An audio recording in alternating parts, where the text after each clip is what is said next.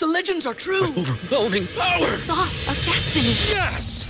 The most legendary sauce has arrived as McDonald's transforms into the anime world of WickDonald's. The greatest flavors unite in all new savory chili McDonald's sauce to make your 10-piece Wick Nuggets, fries, and Sprite ultra-powerful. Unlock manga comics with every meal and sit down for a new anime short every week only at WickDonald's. Ba-da-ba-ba-ba, go! At participating McDonald's for a limited time while supplies last. He and Will Forte are in this one clip of a movie of a Hungry Hippos adaptation. Welcome to Recotopia, a happy home for recommended movies, shows, and music from two people you can definitely trust. Trustability varies by region, no guarantees implied.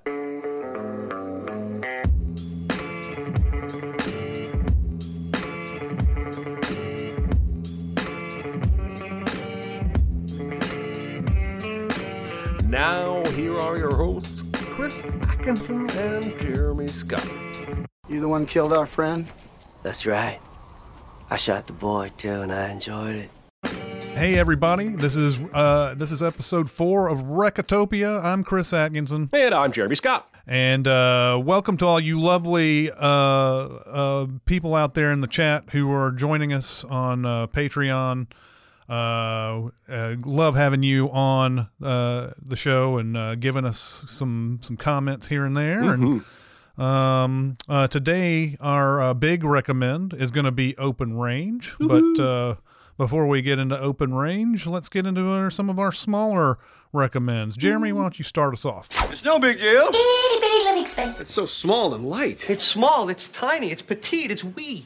Itty bitty recommends. All right, well, you may have seen some chatter this week on Twitter or other social media about Francis Ford Coppola making a statement about Marvel movies or blockbuster films. Mm-hmm. And I can assure you, having read the full interview, that the absolute most mundane part of what he's had to say is that shit about Marvel and blockbusters. It's really just a single paragraph in what I found to be an incredibly insightful interview. Yeah. I don't know if you've read it. It's on GQ. I have.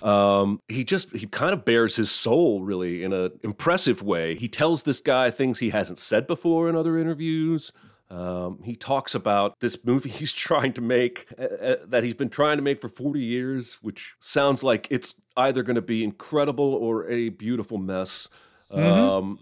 But it's about love. What is it called? It's like Megalopolis? Megalopolis, yeah. Yeah. And he wants this to be a movie, much like It's a Wonderful Life, that people watch annually and discuss. And here's a quote I pulled. He says, on New Year's, instead of talking about the fact that you're going to give up carbohydrates, I'd like this one question to be discussed, which is the society we live in the only one available to us? And discuss it. He is very humble, I thought, for a man that doesn't have to be humble. And at the same time, he casually says, because he's funding this movie $120 million of his own money.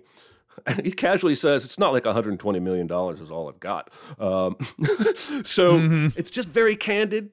He wanted to improve the ability of his vineyard to understand each grape individually, but they were being fermented all together.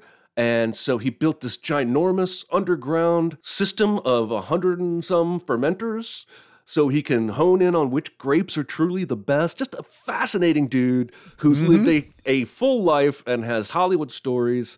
There's a bit in there where he's like, I turned down The Godfather at first. I never wanted to make The Godfather. I thought it was a really great read. Francis Ford Coppola on GQ's website. It's not paywalled or anything. And I love interviews like that aren't just cookie cutter softball stuff, but where you really kind of feel like you get to know a person. So that's my first small recommend of the week. Yeah, and since he doesn't have, he's got this movie he wants to make, but he doesn't have a movie that he's selling. Right. In the interview, it gives them a chance to ask him questions about other things. He sounds exactly like how he's been described over the years, even though he takes a pot shot at that Easy Riders Raging Bulls book. Yeah. Forgetting something about private jets wrong in it and everything. But everything I've ever heard about Coppola is like that it's, he's got this way about him that he goes off on tangents, and you don't know exactly where he's coming from a lot of times. But I think that's exactly why a lot of those movies he made in the 70s are so good, is because he kind of has an idea of he can see things that other people can't, and so on and so forth. Yeah, I agree. He even said, I did not know this, he said he owns Apocalypse Now outright because nobody wanted to make it. And he compared the way they looked at him then to the way they looked at him when he pitched this Megalopolis movie. So be curious to see what it looks like whenever he finishes. Yeah. Recommend that I'm going to go with. I've been doing a lot of classics lately. So this one is actually from a while back that I watched, but I never got a chance to recommend it. You've all heard of this movie. The movie's called Gaslight. It came out in 1944. It has Ingrid Bergman in it, Charles Boyer. It is about a woman who gets married to this man, and they move into what was her, I'm trying to remember if it was her mother's or aunt's old home. And during the course of them living in this house, Ingrid Bergman says that she hears things at night, and she has objects that mysteriously move around the house that she knows that she didn't move around the house, that her husband just ultimately says, none of this is happening. This is all in your head. This is, this isn't real. She starts off, this is what sort of the tragedy of Gaslight is, that she starts off so happy and she's completely normal and totally in love with this guy. And he seems equally in love with her, and they're at their happiest. But every time she says something that just sort of like, and we don't know exactly what this dude's deal is yet or why he's doing this.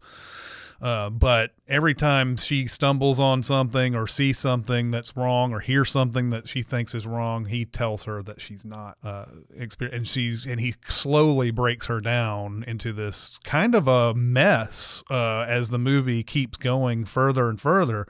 And even when she thinks that she's better, and he's like, no, like every time she wants to go out, he's like, no, you can't go out. You're not well. Every time just basically says, no, you're not well. Even like in the very beginning, like just a little bit off, just maybe a tad bit off. And so he breaks her down methodically. Meanwhile, there's a detective played by Joseph Cotton who notices some things that are weird about their living arrangement and what's going on. The husband seems to go out at night and just takes walks or whatever. When she's by herself at her house, the gaslight of the lights around the house and everything dims slightly, and she doesn't know what the reason is for that. And of course, anytime she brings it up, her husband's there is like, that's not actually happening. Joseph Cotton finds out that there's definitely something going on wrong with this house, this couple. Something's off about this guy. He starts investigating. He starts digging into this guy's past, which a very intriguing past, by the way. And he starts to be suspicious of him, and he even follows him at one point where he's walking, and the guy just disappears, and he's like, where in the world is he going? And they kind of figure out that this guy is going back into the house.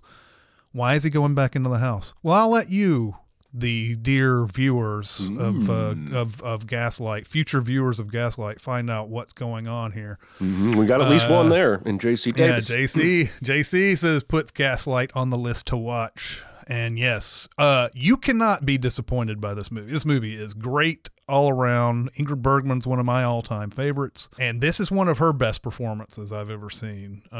To see how much she breaks down during this is heartbreaking, because the movie does kind of make you think maybe she is really like kind of crazy or something. Maybe she's not all the way there. I don't know what it is, but you will know pretty soon that, like, wait a minute. I think this dude's evil. I don't know what's going on, but this dude is evil. So now, is this, I'll show my ignorance, is this where the phrase originates, gaslighting? Yeah. Oh, excellent. Yes, this is exactly where it comes from. Was not, don't know when people started using this as a verb, but it means exactly what the husband is doing to Ingrid Bergman in this movie, where she says that I see things and I hear things that she's obviously hearing and seeing, and then someone tells you that you're crazy for seeing or hearing those things.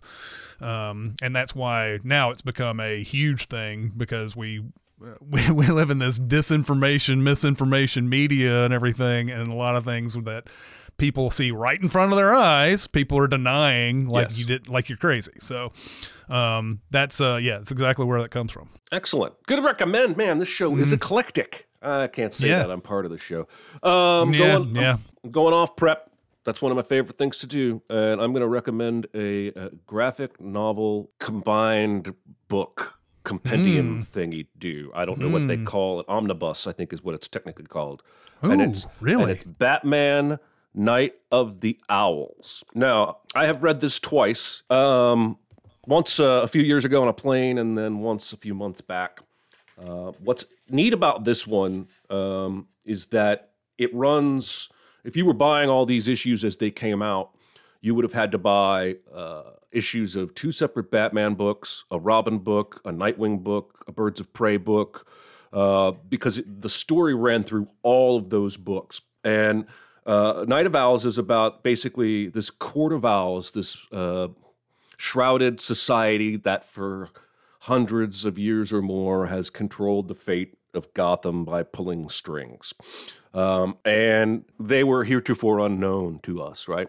And they have assassins called Talons, who are basically badasses. And this Night of the Owls, a bunch of Talons attack Bruce Wayne in the Batcave, and he has to defend his own home. Some go after Nightwing. Some try to assassinate a guy at Arkham.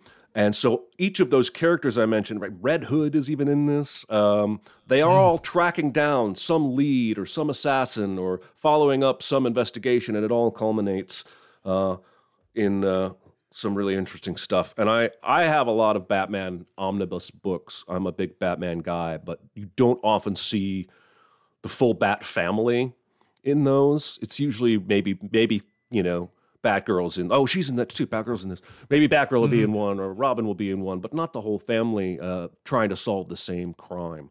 So I really like it. And one of the reasons I wanted to bring it up is that I think there may be a little bit of this in the upcoming The Batman movie.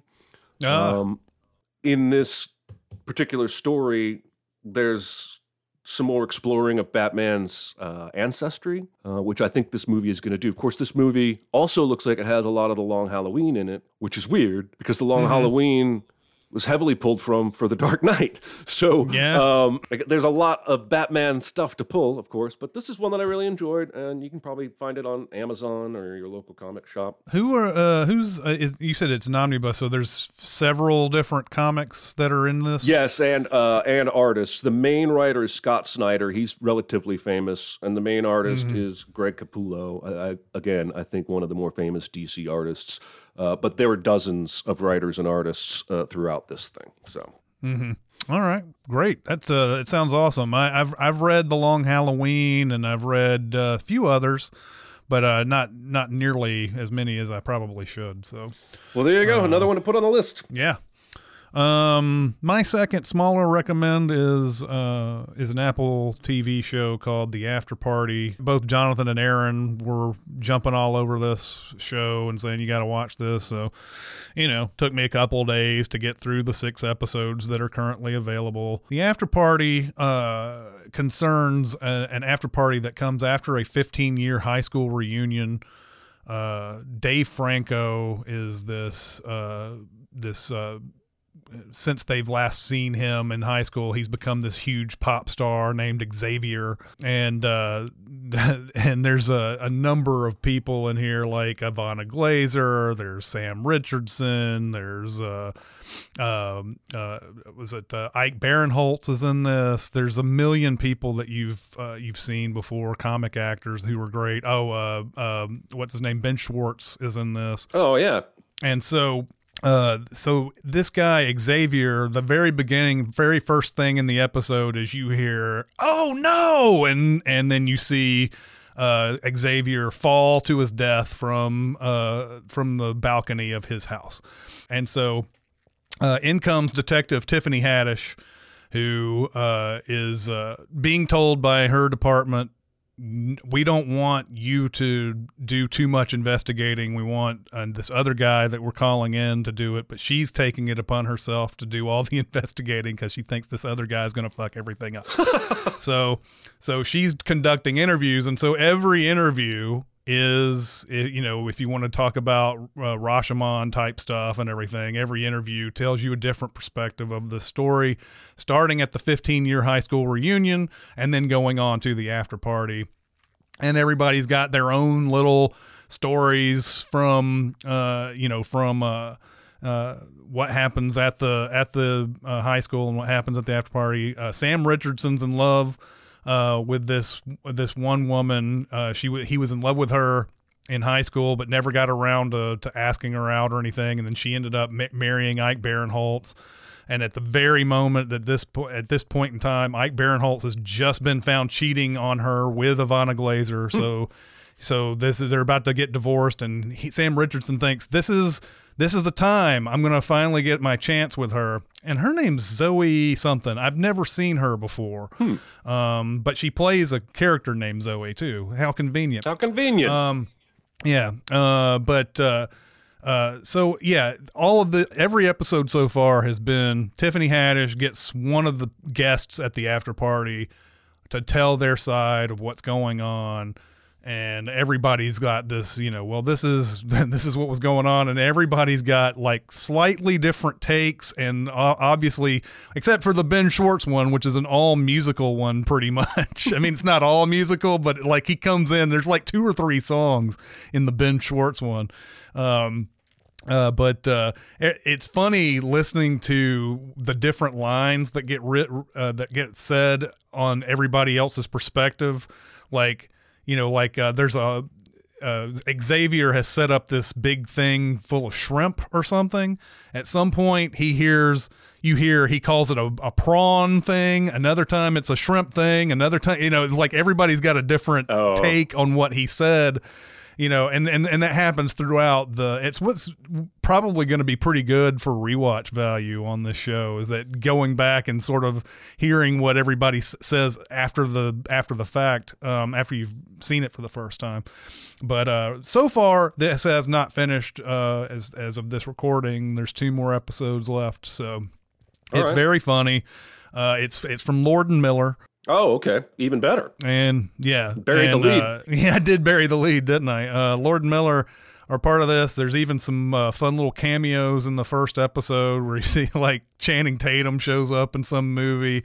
Dave Franco is he's a pop star, but he also acts. So he and Will Forte are in this one clip of a movie of a Hungry Hippos adaptation.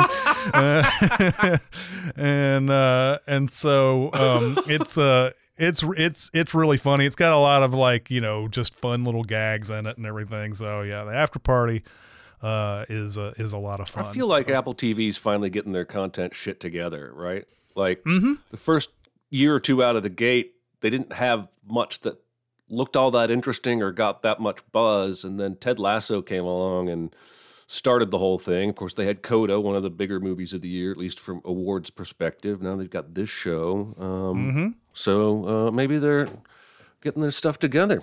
All right. There's another one that I want to see that they've been advertising for called Separation or it's something that's a work thing. Severance.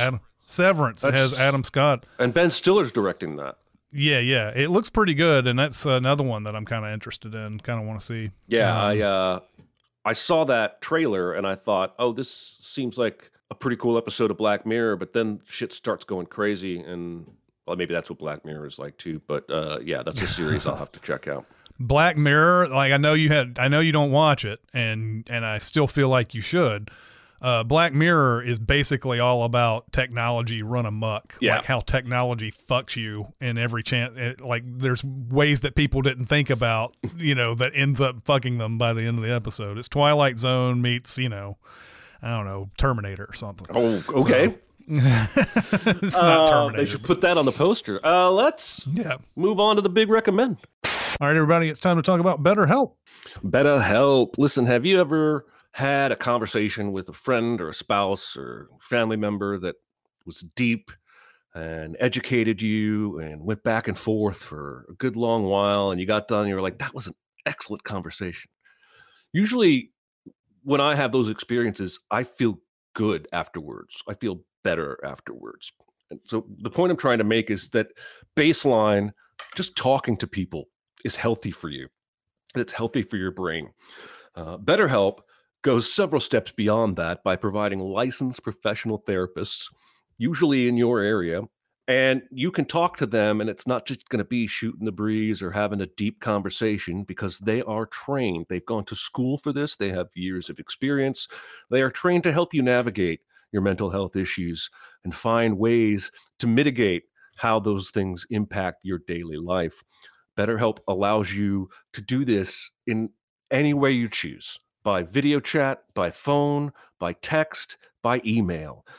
You can go into, you have your own little dashboard. You can send messages to your therapist. You can schedule your next session in there.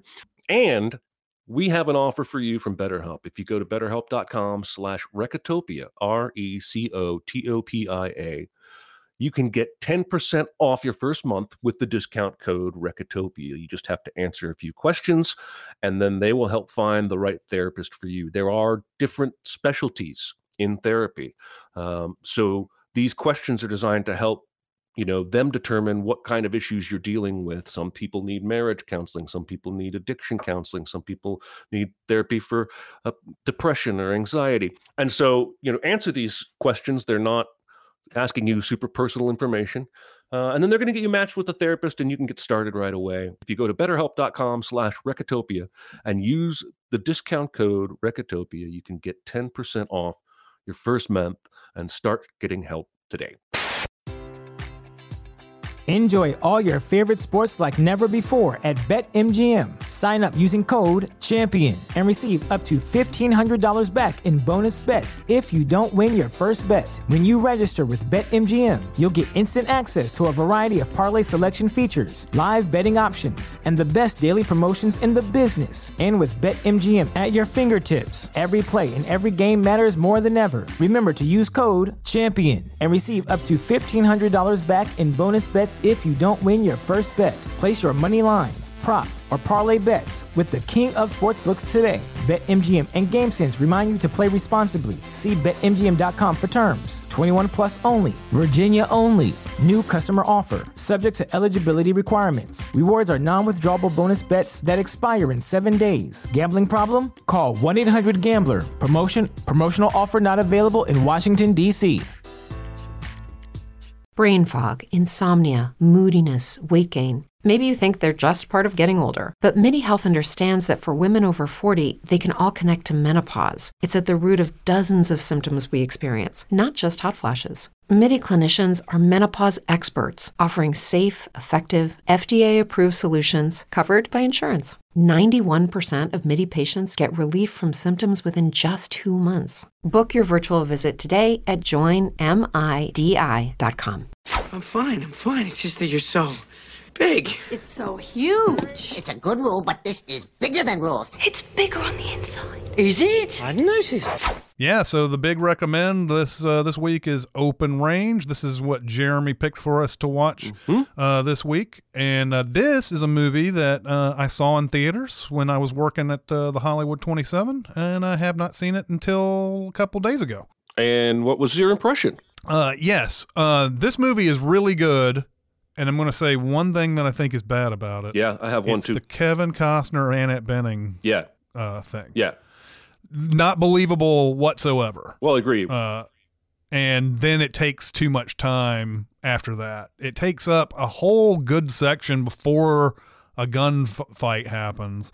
And then after the movie is essentially over, it takes another long time after that. If I could just cut those out. Yep.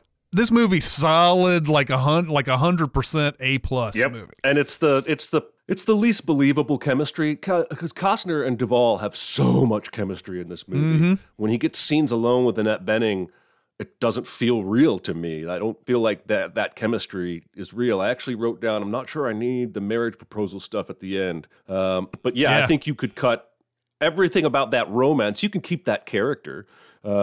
She's important, especially at the end. Open range for those of you who didn't get a chance to watch it. It's about some free grazers, some people who are moving cattle from one place to another, but they just graze off the land. And this is frowned upon by people with money. I mean, there are some common... I'm not familiar with the politics of this at all. I am not either. Now, I know that Michael Gambon plays the local, town rich man who bosses people around. That's kind of a Western trope, that there's a rich guy in town who owns the law and all that stuff. And he hates free grazers. And at one point he does say, "Get your cattle off my land." So I wonder if he does own the land that they're grazing on. And then you're dealing with a trespassing issue maybe. But this is also back in a time when not every chunk of land was owned by somebody. And it doesn't seem like such a big deal to me that somebody should let their cows eat some grass 3 miles outside of a city. No one's using that grass. And I don't know, maybe this is something at the beginning I missed, but I didn't get the sense that they were upset about it until Abraham Ben-Ruby goes back to get some supplies. So I didn't get the sense that anything was happening up until that point. Right, because I don't think it is. I don't think the local Baron Gambon, I don't think he knows the free grazers are there until Ben-Ruby comes into town. And then they jump him, beat him up, put him in jail. And so from there, they're like, well, we better go get our guy. He hasn't come back from town yet. And they get into town, and then that's when they get told off by basically the sheriff, who's corrupt. And he's like, take the free grazers here, get your man, get out of town, and keep on moving. Well, this is Robert Duvall, who, in my experience, largely only plays stubborn characters. Indeed. And he's a good-hearted dude. He's just an old cowhand, but he's not going to be told where he can and can't graze his cattle. So they go back out to their wagon, and there's also a kid with them, Button, they call him, and that's Diego Luna. So there are foursome of cattle drivers, but then there's some men in hoods over a ridge staring at them, and they go out to meet them, and the men run away, and that's when Duvall, whose name is Boss Spearman, says, I know men like Baxter my whole life. He aims to have this herd or scatter it to the wind. And so they decide they're going to sneak off in the middle of the night and jump these guys. And they do, and it's a freaking awesome scene because they absolutely humiliate and beat the shit out of these guys. This scene, too, by the way, we often complain about scenes that are shot in close-up, in dark, and edited quickly. But there's something about this one, which has a lot of those same elements, that's done exactly right. And I don't know enough to say what it is, but it's like every time something happens, it feels right that action happens on screen. Yeah. At the very moment that they cut to it. It's a very well put together scene. I feel like this is one that Kevin Costner probably like really, really like made sure was good before it got sent out. Oh, and yeah. That one, it's excellent. Oh, yeah. And Costner, if we didn't mention, is the director here as well as one of the two stars. And I meant to open with, there are three kinds of Costner movies I will always be up for watching. Westerns, sports movies, and movies where he plays a serial killer who has an imaginary friend. Yes. So while they're jumping these guys in the woods, unfortunately, some other bad guys are jumping Button and Mose, who's Ben-Ruby, back at the wagon. So Costner and Duvall race back, and they find that Mose, Ben-Ruby, is dead. The dog is dead, because only bastards shoot dogs. That's right. They have shot Button, who's a kid. I believe at one point they call him a 16-year-old kid. Yeah, I'm not sure if he's still, like, I think they find him when he's 16. Because apparently it's like when he was eating stuff out of dumpsters or whatever, they found him around. That's where they find him. But yeah, he is young no matter what. Yeah. And so, and the wagon is all ransacked and busted. And, you know, first things first, they take the kid to go see the doctor. There's a doctor that lives just outside of town. That's where Annette Bening keeps falling in love with Costner. But this is where momentum starts to build. I said last episode, this is a slow burn. Like, you know, from this point, at this point, you know, there's going to be a big fight at the end of this movie. But I enjoy the skirmishes along the way where they shout down the sheriff in the diner and they go outside and they're having this argument because Costner had an idea and Duvall didn't like it. And then Duvall changes the subject and goes, "How do you like my speech in there?" Costner goes, "Liked it." They end up in a bar where they order a couple of shots. And the bar is owned by Baxter, the town baron. So the bartender refuses to serve them and they go ape on him. Costner throws a glass down the length of the bar that smashes in the bartender's ear. And then he ultimately has to pull out a shotgun and shoot the "No Free Grazers" sign. And then he goes, "Now we'll have our drinks." Yeah. There's a lot of great line delivery in here, and it's written, you know, real folksy cowboy-like. And then they do the ballsiest thing I think I've ever seen anybody do in a Western like this. They go straight to the sheriff's office because they find out his men are waiting to kill him. And they take the sheriff prisoner and put him in jail and chloroform his ass. And then when those dudes come back, they chloroform their asses and put him in jail. And that all leads to what is, I think, one of the best gunfights in any Western I've seen, at least any modern Western. It goes on for about 25 minutes. Yeah. There are moments right after it starts for about 6 minutes. It's the Wild West version of the shootout in Heat after the bank heist. In terms of everything is staged very well. Watching it this time, I was really impressed with the continuity in both this scene, but with the town, because the town floods in the middle of the movie. I was about to bring this up.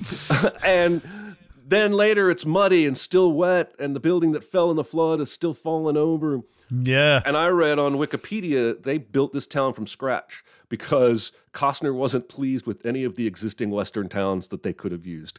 And they had to build a 40-mile road, or $40,000 on a road just to get to the filming location. That's how remote it was. And they built this whole entire town out there.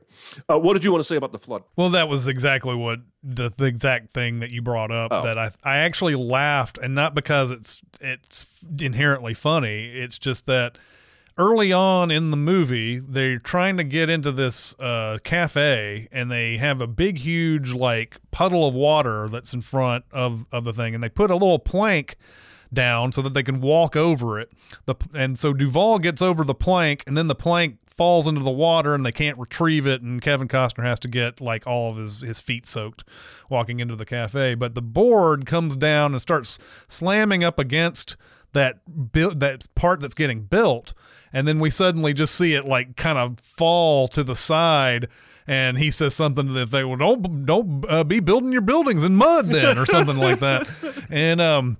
And you totally forget about this building until it's time for the gunfight, and there's somebody just walking past that building in the background. You can still see it tilted, and you know it would have been something that if it was upright, you wouldn't have asked any questions whatsoever, because you would have thought, they must have gotten it back upright. But the fact that it's still down is not only real to probably I don't know what you would do in that situation. You have to probably rebuild, probably. Yeah, you probably have to tear it down. But it's just like it's just sort of a matter of fact detail that he throws in there that I just kind of laughed out loud when I saw it. So yeah, the shootout goes on for a really long time. It's really well paced. It's really well staged. I feel like the townsfolk creeping into the end of the battle is done in a non-cheesy way, where like a temptation there would be to have them all stand up and "I am Spartacus" one at a time, and then like at the end of Bug's Life or whatever. But that was an odd comparison. But it's an apt one. Instead, they're you see Michael Jeter kind of creeping. And the general store owner's kind of creeping with the guns the whole time. Yeah. Getting closer and closer. I just think the whole thing is very satisfying as a Wild West shootout is concerned. There's even elements of humor, if you can call it humor, when he walks up and says, "You the guy that shot our friend?" He's like, "Yeah, I shot the boy too, and I liked it." And boom, he's dead. Yeah. Costner shoots that guy. They spent the whole movie building this guy up as this badass gun hand. And that's another thing. I'm sorry, I love this movie, so I'm probably a little I appreciate that the movie gives us sort of an explanation for why some people are way better at aiming their guns than others. Like Costner is a former gun hand and basically a sniper. And and same with this guy that they kill, Kim Coates. Kim Coates. He's, a gun hand, but he goes on this little tick where he's like, then the next group will be probably ex-army, maybe former police. They're not going to be quite as good a shot. The final group will just be cowhands. They're not going to stand and fight. They're going to run at and so when the gun battle is happening and some bullets are hitting and some bullets are missing, there's an explanation for it. It's not just like we're stormtroopering so that the heroes can stay alive, and also the heroes get shot a couple times too. So, I love everything about it. I love the relationship between those two men. How it feels like there's such a history there. I'm going to stop rambling and let you ramble a little bit now. It's a different kind of Western. I mean, it's got the same elements of any other, like, there's going to be a shootout in this town, at the crack of dawn, high noon type movie. We know Westerns, how they go about it. And usually you either have someone corrupt running the town that everybody hates but nobody has the power to stand up against. And you have good guys who show up who want to fight those people later on, or you have some other. I think High Noon. It's bad guys who used to run the town are coming back to the town to fight, and Gary Cooper ends up being like, okay, well, we can't let this happen. We're gonna have to kill those fools. I remember Gary Cooper saying that. We got to kill those fools. We got to kill those fools. This one's a little bit different because these are two guys who are minding their own business, have no intention of being in this town whatsoever. And when they get in the town, there's no real sense that they're under the thumb of somebody oppressive. Maybe it's the very beginning of something being oppressive. There's a couple of people here and there who are like, we don't really care about the free grazing thing that he does. So maybe it's just the very beginnings of a town that's eventually going to be like something like this, like something that's going to be a real corrupt town. But this one, it was kind of refreshing to see this because it doesn't follow to a T what every other shootout Western does, which is there's definitely somebody bad and everybody hates this person and they can't stand up to them. And then you have to have 2 or 3 good guys come in and make sure that justice prevails by the end of it. So this is a little bit different from most Westerns that you've seen. It's got the same elements. I mean, it ends up the same way by the end, but I enjoy that there's a little bit of a difference here. I don't know if Kevin Costner intended to make it like this town, there's not anybody like really just upset about Michael Gambon being in this, being their leader essentially. I don't know if he meant for it to be that way. Maybe we're supposed to see that this is an oppressive place to live, but I like the fact that it's a little bit different from that. It's not completely there yet, at least. I like to look at it that way, that it's in the beginnings of that, and it's not towards the end where we usually see these Westerns. Jeffrey says he remembers they put that Costner shooting Coates moment in the trailer. And that apparently sold him on the movie. That moment is, reminiscent to me of the Indiana Jones moment where the guy does all the sword stuff and he just shoots him, or even Young Guns, where Emilio Estevez is like, "Hey, I see you got Bobby Shyster or whatever his name is out there with you," and he goes, shoots him. Well, you don't got him anymore. But I hope Young Guns 2 is not like. I hope I just didn't ruin your super secret double feature. No, you didn't. There's no way. There's not. By the way, I'll just tell you right up front. There's no way in fuck you could have ruined my double feature. Excellent news. Then I will go ahead and say. The shootout at the end here reminds me and rivals the shootout at the end of 3:10 to Yuma, which is also fantastically staged and shot and lasts a long time and stretches throughout a whole town. I love the folksy language. I mentioned it before, but right before they go into the battle, they're hiding behind their wagon, and Costner forgets that he has this chocolate in his pocket. He takes it out, and it's all melted. And Duvall's laughing at him, and Costner goes, "Good is good, melted otherwise." And he starts putting his finger in it. The movie is littered with those kind of interactions. It just feels genuine to me, like this is how people would really talk. Anything else we want to say about Open Range before we move into the super secret double feature? I don't know. We already discussed the Annette Bening romance thing that doesn't make any sense. I when I say they could cut it, I honestly think they could cut it out. Like you wouldn't have any remnants of that at all if you just cut in certain spots. Right, you wouldn't have to reshoot the thing, yeah. Right, because there's some points where they just think that she and the doctor are married, and it's only brought up later on at the bar that she's that guy's sister. And then they spend the night at the doctor's place, and it's only after they leave that Duvall says, "You can't leave her like this." And I'm sitting there going, "Yeah, you can. Yeah, you can. You can leave her right now. There's nothing between you two at all." Nope. And I was sitting there thinking, you could cut it just when he leaves her and says, well, goodbye or whatever. They can just cut right to the next thing, and then they can cut out the ending. Yep. They can cut out the whole ending of it, where after they're done with the fight. I mean, you could still have her riding on a horse with them later or something. I don't know, but you don't even need that. No, I mean, you could, once the fight is over, I think you can be done. And yeah, I don't even need to see Boss and Charlie riding off to "let's go get our cows," and then it kind of goes slow-mo as it fades to black, and I'm like, yeah, all right. Yeah. So yeah, I agree. There was some bloat there, unnecessary storylines perhaps, but it doesn't keep me from wanting to watch this movie over and over again. That final gunfight is worth the whole thing for me, but you almost need most of that slow burn up to it for that to really pay off. It's like I could watch the shootout in the middle of Heat after the heist if I want, and it'd be cool. But all the stuff that leads up to it makes it even cooler and more tense.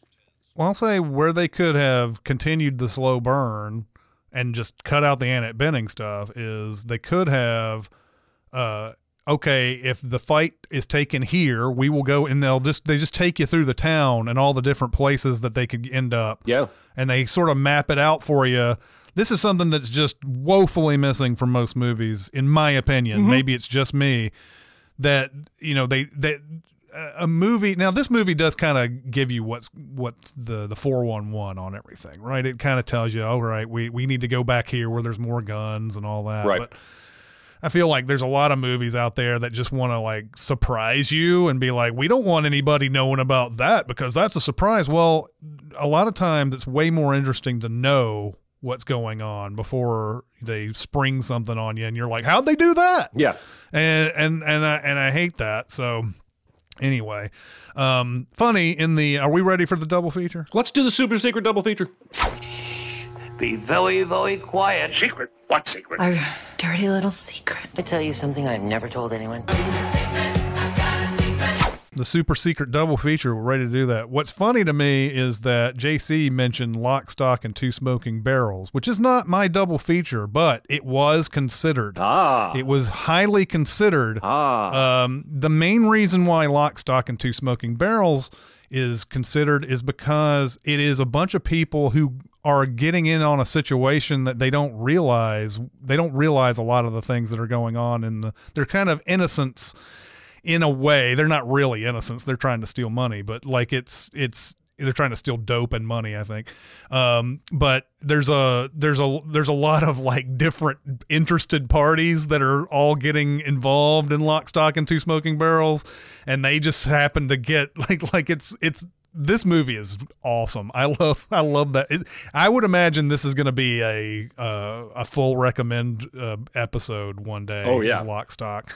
They do seem to be kind of accidentally into some of the situations that they run into, and that kind of relates to Open Range and the fact that they're, these two people are walking through and they don't have any idea that there's somebody out there who's like, free grazing, I'm again it. Yeah. There's nobody like that.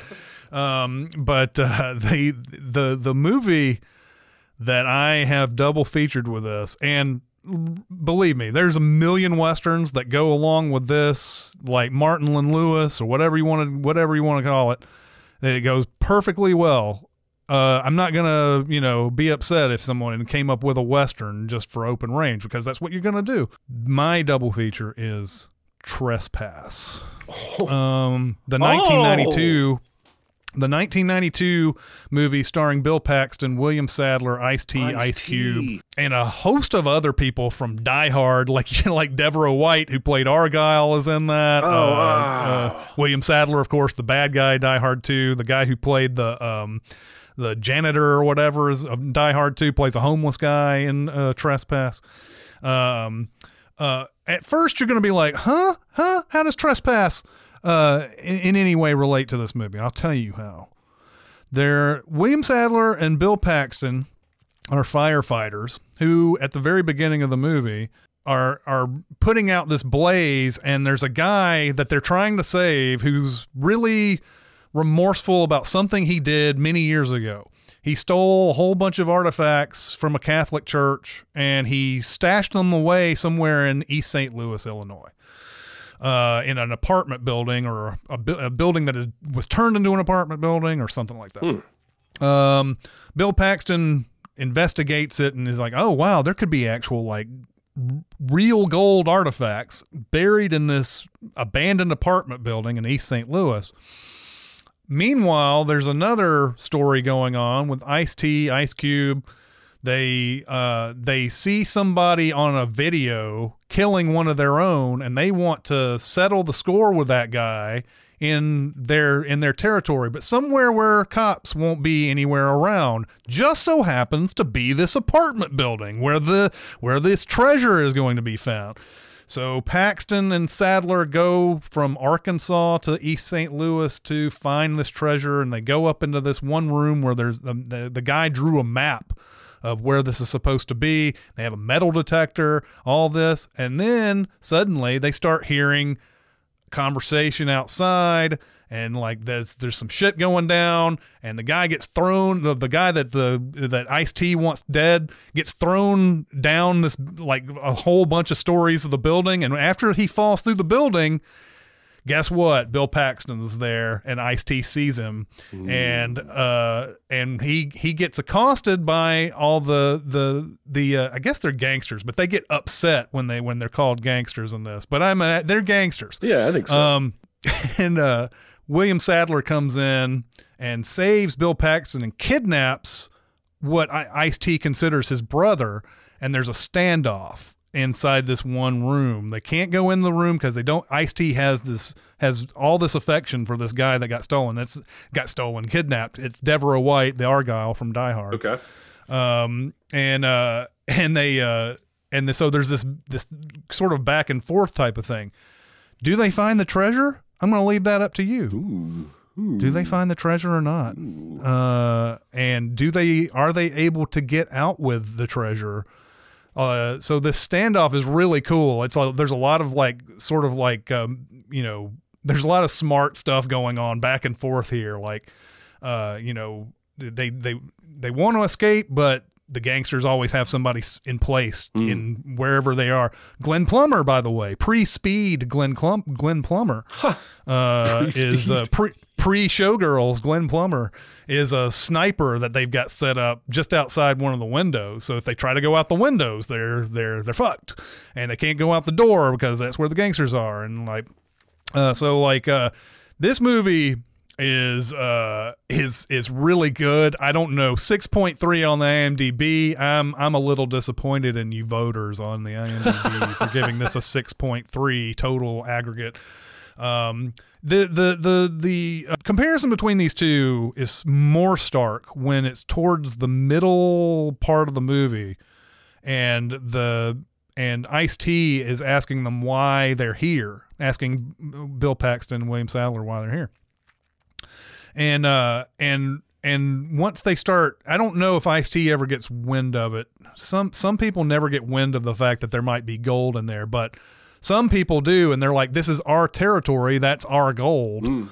That it doesn't matter if you came in here to look for it and nobody knew about it. That's our stuff. That's our territory, and that's what's the open rangy about this, is that it's two people who have absolutely nothing to do with these gangsters whatsoever walk in on their territory unknowingly, and they try to accomplish something that it ends up being, hey, this is these gangsters gold if you really want to put a fine point on it.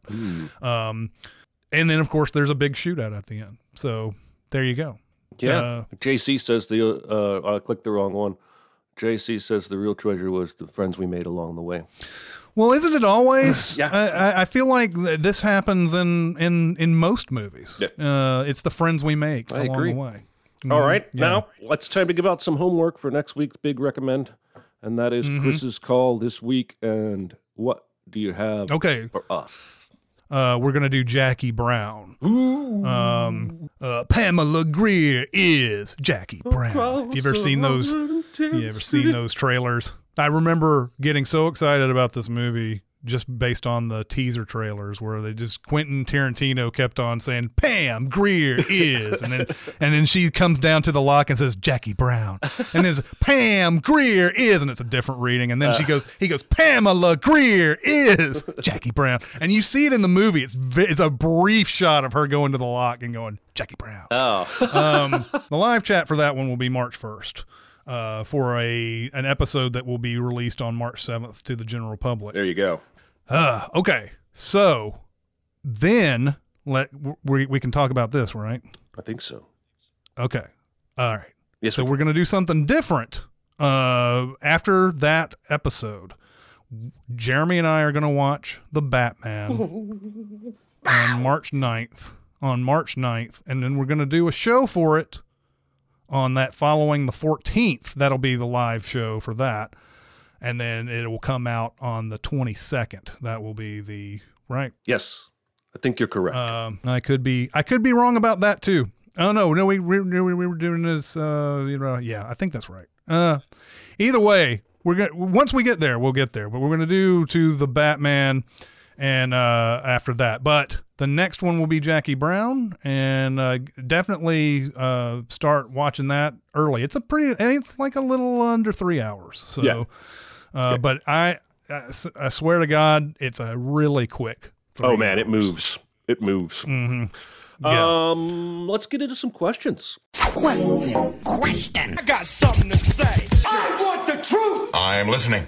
All right. So we're going to start with a question we got via email. We got a lovely email from a listener, and there are 3 criteria for this question. It's like quiz show. You can take the third part first if you want. Right. What movie makes you cry the most? What was the first movie that made you cry? Which movie made you cry most recently? Now, I don't know if I cried when I first watched this movie, but I would say that at this point, it's probably the movie that has made me cry the most, and it's Dead Poets Society, because there are 2 things in this movie that can make you cry.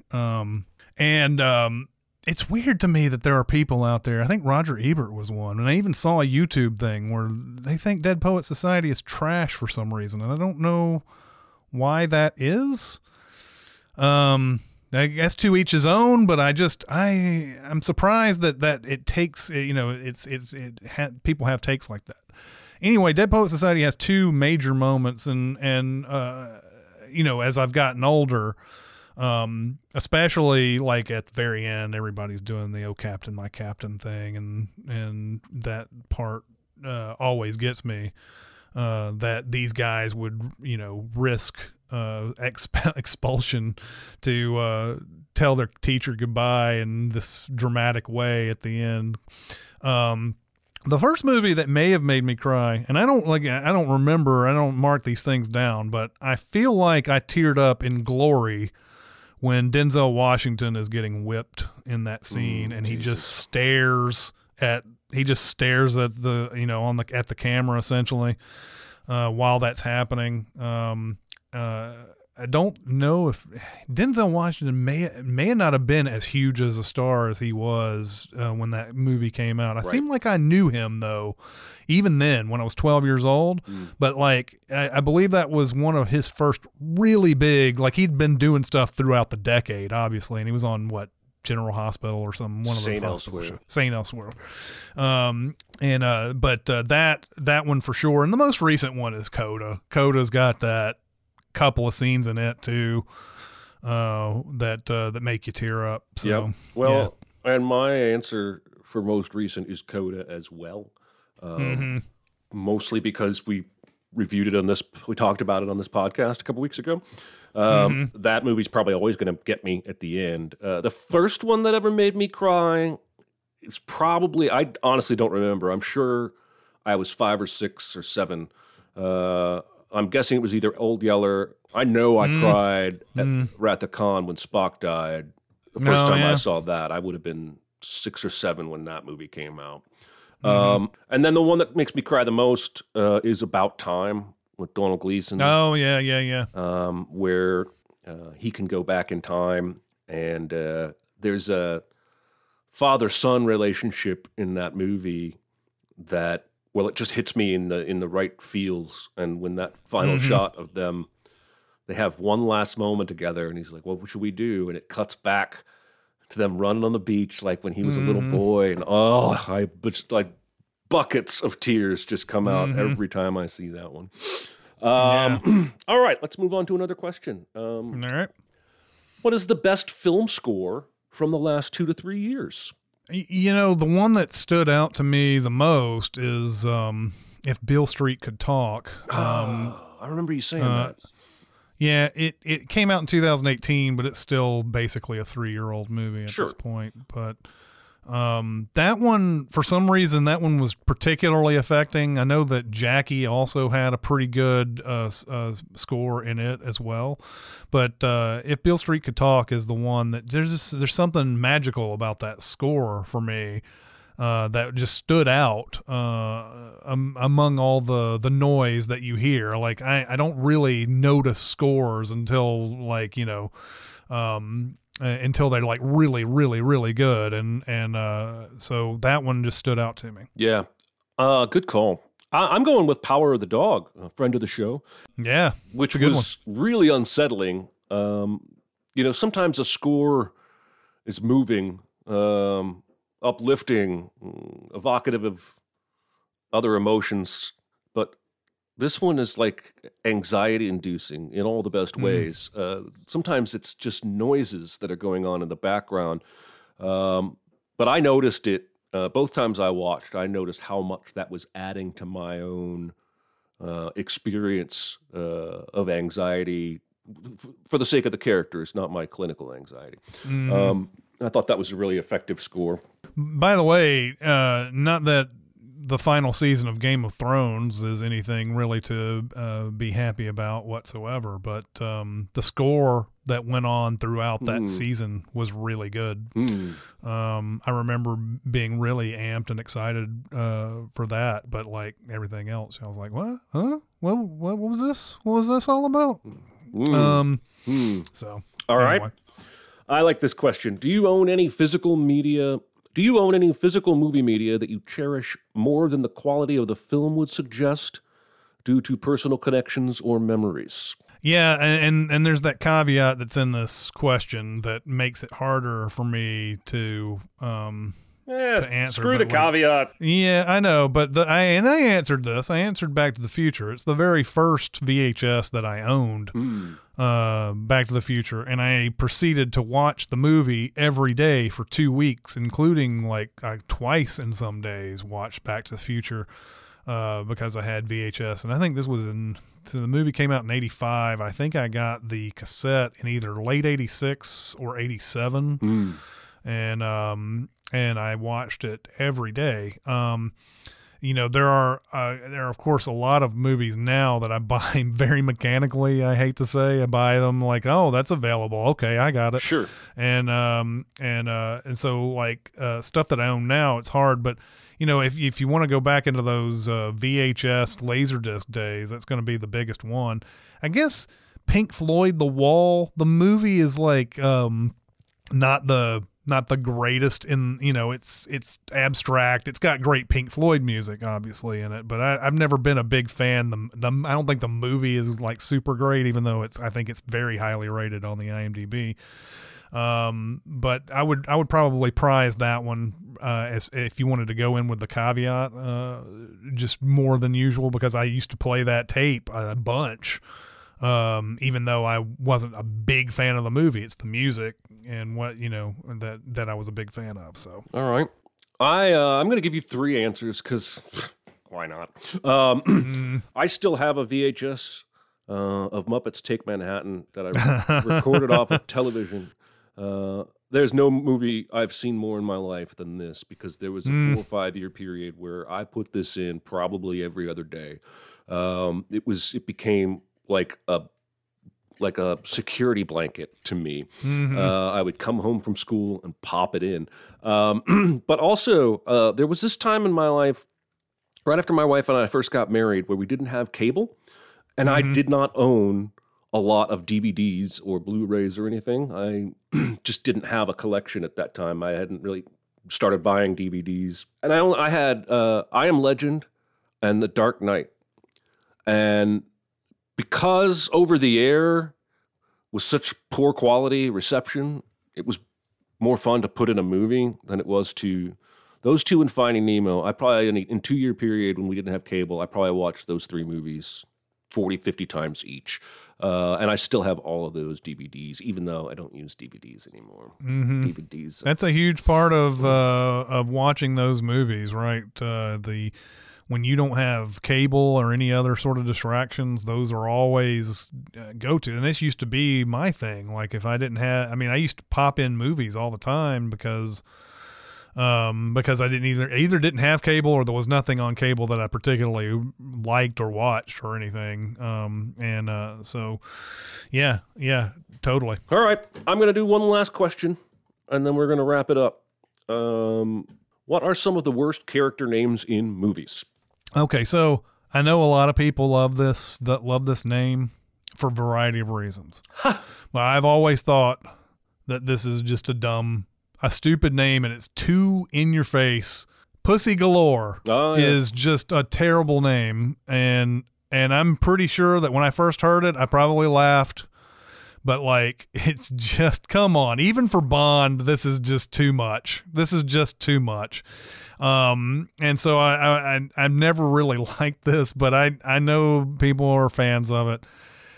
Also in the movie Lolita, of course, in the book as well, Humbert is the name of the main guy in that, and that I find that extremely dumb and stupid. But as my namesake Chris Batkinson says, Castor and Pollux Troy is a definitely horrible name. All right, sure. I wrote down 2.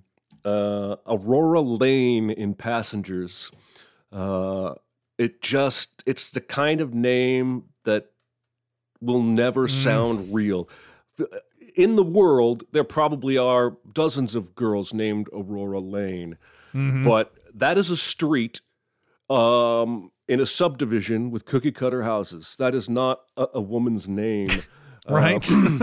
You can have Aurora and then like Mitchell, like a normal last name. Or you can have like Susie Lane and have that be the last, but you can't have Aurora and Lane, or you've just gone into like children's storybook names. The other one I wrote down was Cho Chang from Harry Potter, which, as I understand it, is the least Chinese sounding name and is somewhat borderline, maybe subconsciously racist. Oh, yeah. Well, but just because it's racist to make Asian sounds. Yeah, right. You know what I'm saying, right? Yeah. The thing that The Rock did that goes on Twitter every now and then. And that's what this name sounds like to me. It sounds like somebody doing a bad imitation of a Chinese person. Anyway, that's a terrible name, regardless. Well, let me go over some of the chat's names too, real quickly. Oh yeah, please do. I'm sorry. Christmas Jones, that's another Bond. The World Is Not Enough. Cole Trickle from Days of Thunder. I actually thought of that one at one point, but it sounded so much like other NASCAR drivers that I was like, this sounds actually pretty good. Johnny Rico from Starship Troopers, Dewey Cox, Long Duck Dong. Oh my God. 16 Candles. Right. I think 16 Candles. Memphis Reigns in Gone in 60 Seconds. And then you have Kingsley Shacklebolt in Harry Potter as well. So yeah, there's a lot of bad ones for sure. All right, so yeah, now we're going to wrap this up. All right, so homework for next week. Jackie Brown. Pamela Greer is Jackie Brown. And we thank you all for joining us here in the live chat. I do believe that adds an element of fun, but also content to the show. Mm-hmm. And we will see you on, what did we decide? The first for our next live recording. First is our next one. Yeah, first is our next live recording. Yeah. All right. See you guys then. It's been great. Thank you very much. Bye. Bye. Be a part of the live show by being a member of the Sin Club at Patreon at patreon.com/CinemaSins. Chat with us on the CinemaSins Discord at discord.gg/CinemaSins or CinemaSins Twitter at CinemaSins, and email any comments or questions to Recotopia@cinemasins.com. That's RECOTOPIA at cinemasins.com.